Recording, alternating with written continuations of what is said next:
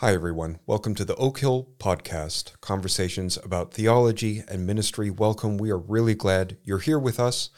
I look forward to every one of the Oak Hill podcasts, but I've been especially looking forward to this one because I'm joined by my friend and former colleague, Chris Ansberry, who is here in the country teaching a summer intensive for us this week on wisdom literature, which I know is a special interest of yours.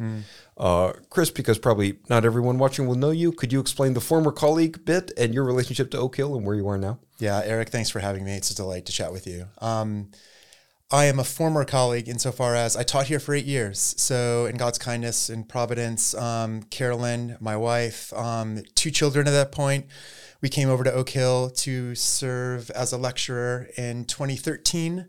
And that continued until 2020, 2021, after which I accepted a position at a place called Grove City College in Western Pennsylvania in the States and have since moved there. But we had 8 glorious and lovely years here with colleagues like you, Eric, and others, as well as some fine students. Yes. Yeah. You were one of the colleagues that I very much didn't want to go, but given the nature of the opportunity, I was very happy for you and it was the right fit for you. So. I think at that time it was just to be able to have the opportunity to live a bit closer to family Yes. and the timing and kids' lives and things like that. It just seemed to make sense. Yes. Yes. Now you're teaching wisdom literature for us. I am. Which is an area of expertise for you. You've been spending a lot of time on that. Could you tell us how you got interested in wisdom literature, your relationship to that part of the Bible? Yeah, it's a great question. I kind of fell into it in that I became a Christian rather later in life. So after my first year of university, became a Christian, took some time off, didn't go back to school for about a year. When I did, I fell into sort of languages and classics, and that sort of worked for me. It scratched all of my itches. I was good at it, and that was helpful. After university, I decided to go on to graduate school with some encouragement from some professors. So I found myself at Wheaton doing an MA in exegesis. And by that time, having become a fairly new Christian, having sort of discerned aspects of the church, I found it quite striking that I didn't hear the Old Testament preached on a regular basis. So that was sort of a red flag that sort of emerged by that point as I was moving into grad school. And I had a professor in grad school, C. Hassel Bullock, who was teaching a PhD seminar on wisdom literature. Okay. It interested me.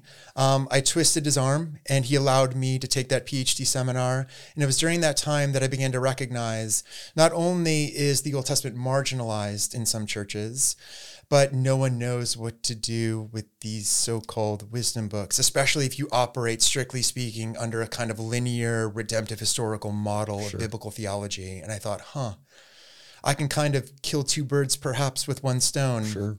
And focusing on an aspect of the Old Testament that's problematic, that might better serve the church. So that's how I got into it. That's wonderful. I've talked with more than one Old Testament scholar who was in a sort of general seminary degree and many different routes they could take, but they picked the Old Testament because there was a need there. So the wisdom literature doesn't quite seem to fit. Yeah, it doesn't. Tell us about that. Well, I think Will Kynes has done a good job of this in sort of identifying how over the last 150-ish sort of years, there's been this common conception that not only do the wisdom books not play by the rules of certain ways of going about biblical theology, but these books seem to fraternize with the wrong crowd. They're more comparable to sort of ancient Near Eastern texts out there. They're unusual in the canon of Scripture, nothing really like the book of Proverbs or Job or Ecclesiastes or the Song, if you want to include that into the mix. So they become something of a problem child within the canon of Scripture, raising the big question in terms of then how do we, I think for me especially, how do we read these books as Christian Scripture? How are they Christian Scripture for the church? They can feel like the fifth wheel on the car or something like that. Yeah, it seems to me if you read Genesis to Malachi, you get a coherent story that's echoing across each other. It's not as obvious how Proverbs, Job, Ecclesiastes fit into that. That's right. My experience was doing nothing with wisdom literature, getting through all my schooling, getting a job where I had to teach it every year, and I knew literally nothing about it. So it was a crash course for me, but that's how the teaching schedule worked out. So what would be lacking from our Bibles if Proverbs, Job, and Ecclesiastes were not there, if Genesis was not there, or Deuteronomy, the Old Testament would be incoherent. What is crucial that we need to understand about living before God and living with each other that we find in just in Proverbs to begin with, that we don't see anywhere else? Great question. I want to be very careful that I don't sort of go to the point where I say we wouldn't have X, Y, or Z without Proverbs, Job, or Ecclesiastes. I do think in large part these books, along with the song, are reinforcing voices and witnesses that we find elsewhere in the canon.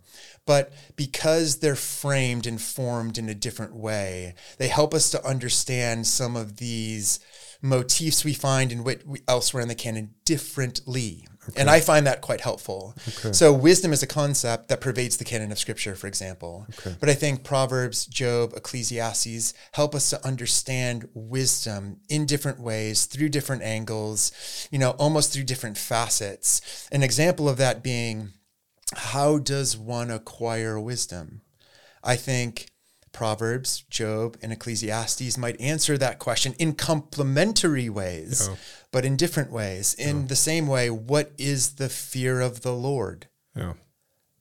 I think Proverbs unpacks what that means and what that looks like in a particular way. Yes. I think Job unpacks that in a complementary yet distinctive way, and the same with Ecclesiastes. So I think if all you had was Deuteronomy, you'd have a particular understanding of what the fear of the Lord is that would be good and right, but it would lack a sort of thickness and a depth that I think something like Proverbs and Job and Ecclesiastes help us out with.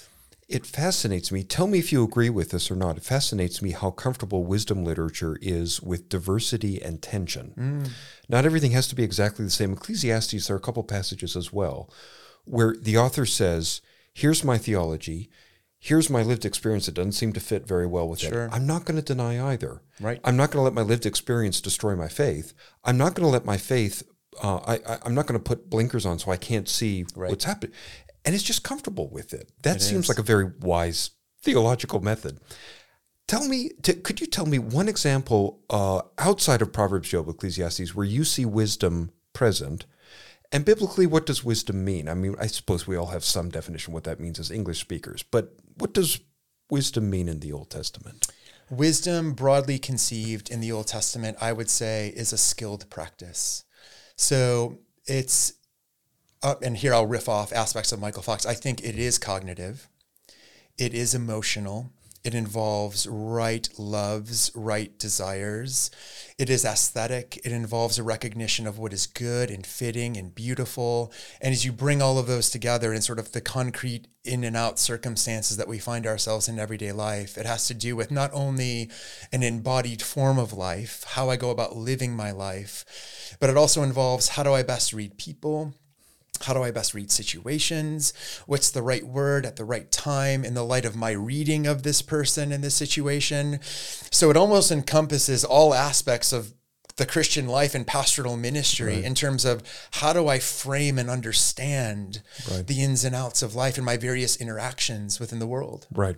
Tell me if you agree with this. It seems to me part of what Proverbs is saying is obeying God's rules is not enough. It's necessary. If you ignore and flaunt those rules, it's going to be a train wreck.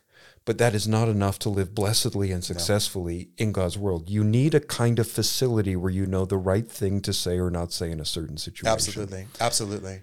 It fascinates me that God has put his world together in such a way it's not just a matter of applying rule number 34 or whatever, crucial as that is, You mentioned the right things to say in certain situations. How much of Proverbs do you think is about good people skills?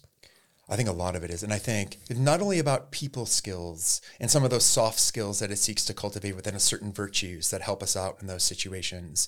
Ann Stewart talks a lot about how Proverbs sort of train our moral reasoning in different ways, direct desires and things of that nature through its different forms and its pedagogical techniques. I was struck, I have to admit in my dissertation, I was sort of selective in sort of what I treated in the book of Proverbs.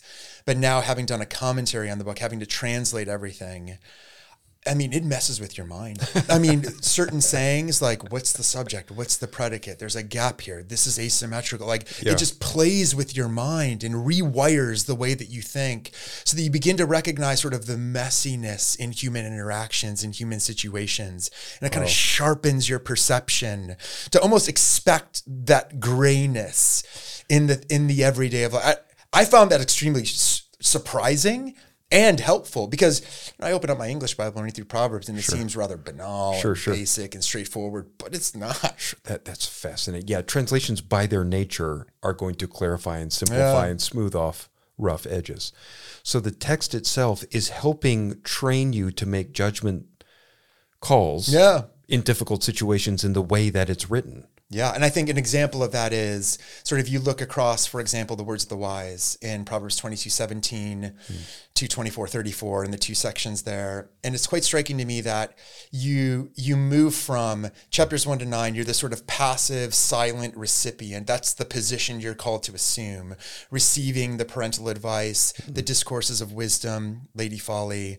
Then you enter into chapters 10 to 22:16, and it's like, oh, there's no more spoon feeding here. I got to kind of fend for myself and sort out, I'm no longer being sort of held by the hand here and spoon fed in my baby chair. I got to kind of sort out this wisdom on my own. And then you return in 22:17 to the words of the wise, and there's direct address there. It's direct admonitions, commands. There's moral motivations there. There's the carrot on the stick to get me to sort of embrace certain actions.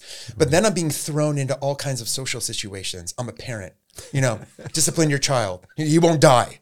And then it's like, hold on, I'm a military commander, wage war with advice. What? And, now I'm a drunkard.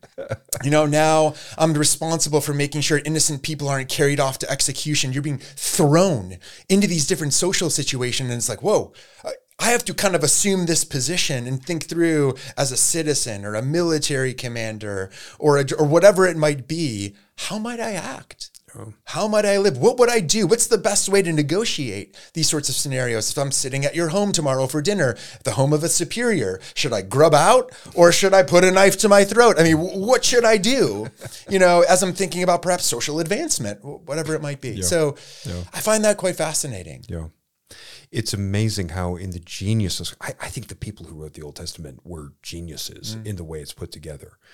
That, as you said, it goes to work on your mind in a certain way. It rips some wires up and rewires things. It goes to work on your heart in a certain way. You find yourself attracted to and loving certain things that you didn't before. Yeah. And especially that teenage males, which is who the book is addressed to, in a certain, in a certain sense, don't naturally love. I have this feeling of chaos when I read Proverbs 10 through 31, just saying after saying after saying. Yeah. I read half a chapter and I'm lucky if I can remember any of it. Is that intentional? Is that kind of training for the really different situations you'll find yourself in day by day? I think we kind of read the seemingly random nature of the collections within Proverb, how they've been organized and collated in one of two ways. I think we can see the rhetorical significance of that as, look, you're going to be thrown in all kinds of situations. Things are going to come at you across your day that you don't necessarily anticipate or expect. And you're going to have to be nimble. You're going to have the sort of moral reasoning and character that's able to negotiate those situations. I'm also quite convinced by the work of Bill Brown, who isn't necessarily as concerned with sort of coherence and organization at sort of the micro level between individual sayings or materials across the collections, but does sort of look at the book at sort of 10,000 feet at a more macro perspective and recognizes if Proverbs 1 to 9, which most agree is something of an introduction to the book as a whole, it sits in unified relationship with at least chapter 31. I would argue also chapter 30. There's something of a framework there that helps us to understand the middle. As we negotiate the middle, and if Proverbs 1 to 7, the preamble really crystallizes, this is really the rhyme and reason, the purpose of the book. I think Proverbs 1 to 7 is something of the core syllabus of the book of Proverbs. You have your learning outcomes there, you know, the addressees, you have your prerequisite in chapter 1, verse 7. The expectations are set. You're going to encounter proverbs and sayings, the words of the wise, these riddles. It's not going to be easy. I do think 10 to 29 is set up at the macro level, a sort of 10,000 foot view along the lines of our educational curriculum, moving from some of, not in a simplistic way, the ABCs, elementary wisdom. But I do find if 10 to 15 is dominated by antithetic sayings, you know what's coming next. There's this pedagogical experience of dependability. You're learning in sort of contrasts. There are some gray areas there. And then you move into 16 to 22 and it's there's almost no antithetic sayings here. Like, I need to think differently in different ways. There's fresh themes being introduced. My worldview is being nuanced. Then you're directly addressed in the words of the wise. Okay, I'm being commanded to assume different positions here, almost gaining some vocational wisdom. And then advanced wisdom in Proverbs 25 to 29, where, 25 to 27, you have all these rich analogies that you don't encounter elsewhere in the book. And you're thinking, what's the image? What's the referent? How do I put these things together to make sense out of it? It's almost as if you're at a more advanced level of education. There's more responsibilities that's required of you to interpret this stuff. And then even when you get to chapters 28 to 29, I've found that even though we return at that point to antithetic sayings with Bill Brown, Christine Yoder, it's a highly conflicted world at that point. Tyrannical rulers, the wicked ruling over people. It's very realistic to the nature of our own world. And I found most of those antithetic sayings are asymmetrical. So they don't line up. Explain more what you mean. Antithetical sayings and an asymmetry. Explain more for. So you expect sort of things to be nicely paired together of righteous against the wicked, and then some sort of action with its opposite, the result, and then being the opposite of the case. I find across Proverbs 28 to 29, most of them, they don't line up. And you're forced to fill in gaps or to fill out sayings and extend them. Again, it requires more of you. You're at the advanced stage now. You got to do some of this on your own. It's kind of build your own proverb at that point with a little bit of help. That's fascinating. So a perfectly symmetrical proverb would be, a wise son rejoices his father, a foolish son is ashamed grief of his mother. Yeah, exactly. Something like that. Yeah. And we're not getting that toward the end. No, we're not. So in Proverbs 20 to 29, as it were, giving us the advanced MA version to see if we can get through that, is that the book of Proverbs recognizing the limits of wisdom, or a chaos and confusion in the world, or both? Or why... Can you reflect with me on why Proverbs is so sort of articulate about and insistent on our real ability to know the world, but also the limits of our ability to grasp this confusing world we're in? Is that the fault with wisdom and human knowing? Is it something about the world after the fall? Is it both? Do you have any sense of that? I think it's both. I think I've been really influenced. Having studied wisdom books over a decade, I think finitude, who we are as creatures, is a prominent theme across these texts. I think even in the light of Kelly Kapik's recent work, it's a recognition that our finitude is a good gift. It's a good thing. Finitude, the limits of our finitude, is not the product of the fall. You can make a case with Drew Johnson and others that Adam has to learn stuff in Genesis 2. It's just the nature of our finitude as he depends on God to come to know, not good that I'm alone. Wow, these creatures aren't appropriate sort of, helpers and mates for me. So, I think that, of course, post-Genesis 3, there is going to be some confusion and difficulties in understanding the nature of the world, understanding people, understanding ourselves. But even with that recognition, we are finite. That is a good thing. That is a gift. We're ultimately dependent on God. We're dependent on others. We are not self-sufficient beings. And the wisdom books in different ways sort of leverage that and lean into that, I think, in very helpful ways, whether it's in Proverbs, which recognizes the wise can always grow in wisdom. You can always grow in wisdom. If you've never made it, you've never graduated, you're never going to sort of move on in the life of wisdom. I find that quite striking, where the wise can always grow in wisdom.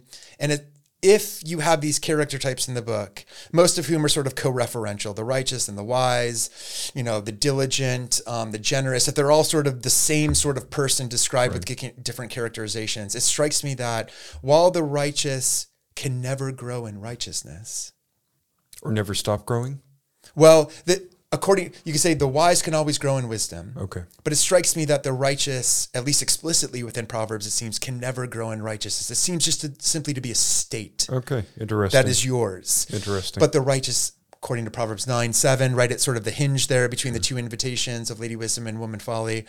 The righteous can grow in understanding. So you can always grow. You've never made it. You've never arrived. And I think that captures something of the nature of who we are as creatures and our finitude. There's a wonderful subversion of any pretension of mastery. Absolutely. Which is something Christians can fall prey to. Absolutely. But at the same time, it's very much not skepticism or relativism or something. Not at all. Like we're assured in Proverbs, your life will go really well with the help of this book. Yeah. And yet we're brought, resolutely home to our own limitations with which we engage the world. Maybe one more question about Proverbs. I keep picking your brain about this for a long time, but before we move on briefly to some other books, it's very striking to me in Proverbs how it seems to me like every second or third proverb is about speech, and especially about limiting speech and just saying less than you might want to. Yeah. It seems to me that Proverbs will make huge promises for achieving wisdom, but if you want to be wise, it feels to me like you're about halfway there if you can just be willing to admit you're wrong and talk less. No, I think you're right. That's very striking to me and seems very relevant to the church today in terms of sins of the tongue and the way we talk about each other, especially the way we talk about each other online. Are there other aspects of Proverbs that you find very insightful that have really sort of knocked you on the side of the head and made you look at everything differently? Yeah, I think Proverbs knows and recognizes how we tick. It has a lot to say about desire. It puts carrots on sticks as sort of a helpful technique. I think that says something about who we are. We love things. We're fundamentally desiring beings. And if that's the case, the book is trying to orient our desires to those things that are good and beautiful. I always, I love Agur's discourse in chapter 30. I mean, I think he just dishes out a healthy portion of humble pie. And I find that refreshing and helpful. And it just reorients me to, you're never going to know it all. It's not about what you know. It's about whom you know, relationship with God. Wow. That enables you to see that you are a creature. He feigns, I'm an animal, I'm a brute and not a man, and I don't have wisdom and understanding. Right. But he really does. And he's just trying to get us to confess that we really don't know and that we ought to be humble. And that really, I think, Mike Ovey taught me, that's really the meta skill of the wise person, humility. Wow. And Agur reminds me of that. He claims to be an animal, but he's really genuinely wise so long as we acknowledge who we are, what we don't know, what we do know, whom we know. And that as he goes on in chapter 30, it's striking how he'll talk about animals who know that they're animals and they're wise. But then he'll talk about those that don't know that they're acting like an animal, who are just proud. Wow. And they ought to realize who they are. Wow. And so that sort of discourse on humility there, which is also captured in Job, just fessing up to your limits. Yeah. Ecclesiastes rubs your face in that. And so I find that really, really helpful. Wow. I read somewhere, I don't remember where, I read somewhere that the first lesson in the book of Job is how little we know. Yep. And as the characters talk, it's not the only lesson, but it's the first one. As the characters talk to each other and they're certain that they know things, all of them are wrong, but they don't know that they're wrong and they don't really have any other way of figuring that out. But we as the reader know, so it causes self-reflection. No, sure. Could I ask you, I'm genuinely, I have some thoughts about this, but I'd like to hear what you say. I've read a number of scholars say that Proverbs represents, maybe they don't describe it this way, but there's a level of naivete to Proverbs, seems to promise too much, life's a little bit too ordered. And Job and Ecclesiastes are later biblical authors saying, hey, it's not that simple, guys, kind of disagreeing with Proverbs. Mm-hmm. People will talk about a crisis in wisdom literature. Do you find that helpful or convincing? I don't find it convincing. I can understand why one might read Proverbs as rather naive. It seems to be rather simplistic, too black and white, not enough nuance. And then Job and Ecclesiastes come along and just blow up the whole business. Yeah. I find it quite striking that in contrast to the ways in which the early church read Proverbs, Job, or Proverbs, Ecclesiastes, and the song in accord with a particular curriculum, almost along a particular trajectory, that Proverbs is going to teach you ethics, Ecclesiastes, it then prepares you for virtue, Ecclesiastes then teaches you sort of physics, the sort of the nature of the world and how to see it, and then the song, is for those who are able to discern higher realities. I find there you have what seems to be a fascinating sort of curriculum and trajectory where they build on one another. And yet this sort of model that you've set up, that many have set up in terms of this conflict among the so-called wisdom books, it feels to me that it's just sort of tracing much of the thought of Western thinking and philosophy. You move from pre-critical naivete, which is Proverbs, and then you get the Enlightenment with something like Job, and then we'll just go full on postmodern with something like Ecclesiastes. I find that maybe that's sort of the air that we breathe, and we've just sort of slipped into implicitly or explicitly this mode of thought that we've just mapped these books onto the history of Western thought that I just find ironic in many ways. I tend to think they're complementary. I think Proverbs is well aware of the mysteries of life in this world, especially in light of divine action and agency. Yeah. And even many of the sayings that seem simplistic in terms of character and action and punishment, reward, are totally open in terms of timing and agency. When does this happen? Yeah. The Proverbs is comfortable with mystery, with the inexplicable activities of life, but doesn't foreground that as much as something like Job or Ecclesiastes. And I think they're just showing us different facets of what it means to be human in this world. That's quite helpful. Yeah. We're in danger of seeing our own frustrated image in the text as modern secular people. No, sure. With the pretension of the Enlightenment to, intellectually master and grasp the world, and then it shatters and doesn't work, and we just find it in the text, whereas they're wiser than us. Yeah. So I'm trying to think of a brief way to ask this. Job's a difficult book to read for all kinds of reasons. Would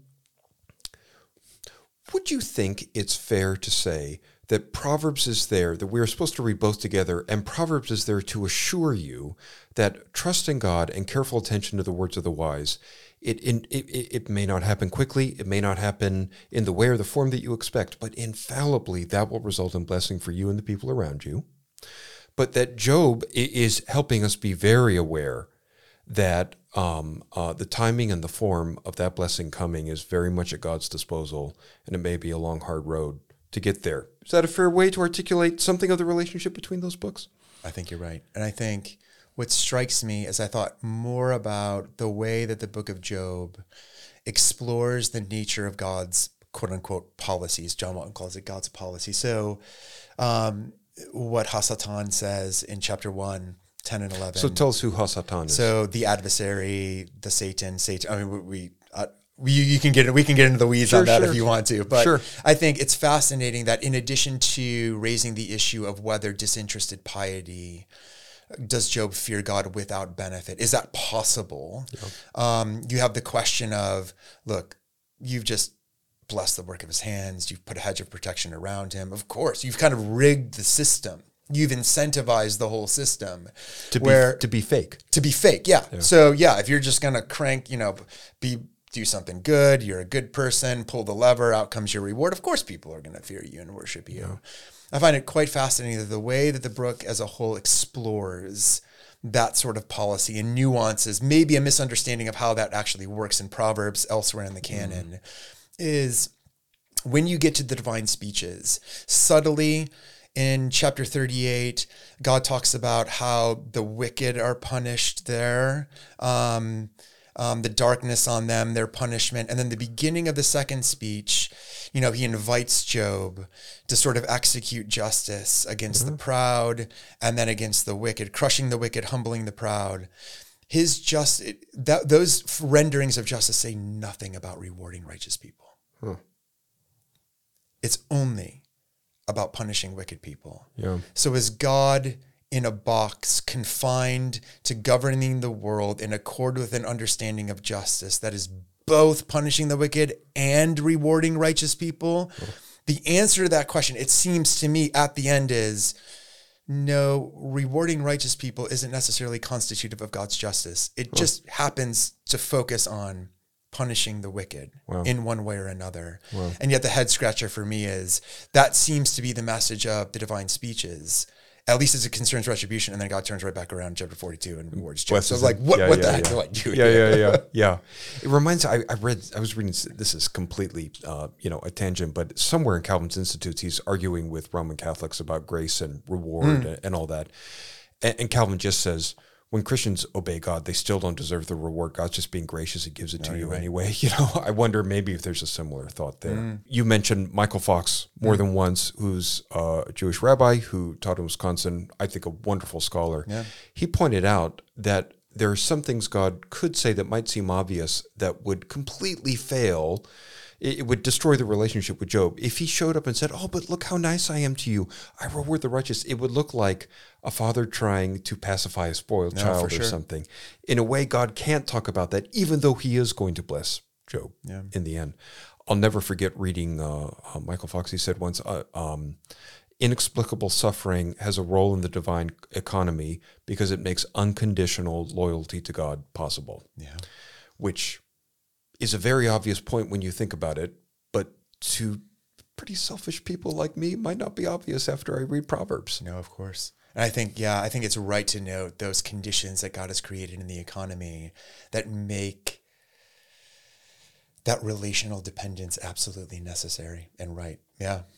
I get the sense Job is trying to have its cake and eat it, in the sense it's on the one hand trying to say Job is not left in the darkness. He's not left destroyed. That's not the end of his story. Yeah. And it's also being utterly realistic about the incomprehensible heartbreaks that happen that are never explained to Job and never revealed to Job. Yeah. But could we just say something about Ecclesiastes for sure. at the end? I love Ecclesiastes. Feels like physical therapy to me. It really hurts. And then the next day I feel so much better. Something's gotten worked out. What would you say Ecclesiastes is about? How is Ecclesiastes helping us be wise in God's world? I think Ecclesiastes, in its unique way, helps us to see what it means to be a human being in this world. It encourages us, challenges us, I would almost say compels us to just embrace both our finitude. We are very limited people. We do not understand the past. We do not understand the present. We do not understand the future fully. We do not understand the work of God. We will never understand the work of God. We don't have a sense of time and the sweep of time and our place within time. And I find that liberating. It liberates me to just respond in gratitude, in relational dependence on God, on others, and the gifts that he so graciously gives. And how Kohelet helps us to see things not through the arithmetic of profit, but through the arithmetic of portion. And that, I think, creates the conditions to engender not sort of what can I do next? How can I gain an advantage? Is there an advantage and a benefit to be had in this? How can I get ahead of life? Yeah. But is there just a portion that I've been given in the unique seasons that God establishes that I can find contentment in and enjoy as his good gifts? Chapter 3 of Ecclesiastes is one of the most moving things I've ever read, inside of Scripture, outside. It seems like it's getting at that maddening sense that God has a plan. Every once in a while I get just a glimmer of it, but I never see the whole. I just kind of get day after day in different kinds of time I don't choose, but I just sort of have to receive. You're right. Well, you've mentioned a number of other scholars through. You've read in this area very deeply. Just as we finish here, when is your commentary coming out? So I have a commentary on Proverbs with the Zondervan Exegetical Commentary Series. It's in press. It'll be out next summer. Wonderful. And I have a textbook for Baker on reading wisdom in the Psalms as Christian scripture. It's one of their new textbook series that's also going to be out next summer. Absolutely wonderful. Everyone listening should buy those books and read them. I've learned a great deal from you. If there are any books, if people are listening and this is something they'd be interested in learning more about, are there books or authors you would recommend to them? Yeah, I think I would recommend your stuff on the book of Job. What to recommend in Proverbs? I mean, depending on where the interest level may be, I think I found, among other books, I found Anne Stewart's book, Poetic Ethics in Proverbs, quite helpful. Thinking about the different pedagogies and how the book of Proverbs work, really, really helpful. With Ecclesiastes, Jacques Ellul's book, Reason for Being, I find super helpful. He's wonderful. Yeah, it is. He's wonderful. Craig Bartholomew's stuff there I find really helpful too. Yeah. So, yeah. Wonderful. Wonderful. Chris, thank you so much for, I could keep asking you questions, but I think I need to let you go. Thank you very much for being with us. Pleasure, Eric. Thanks for having me.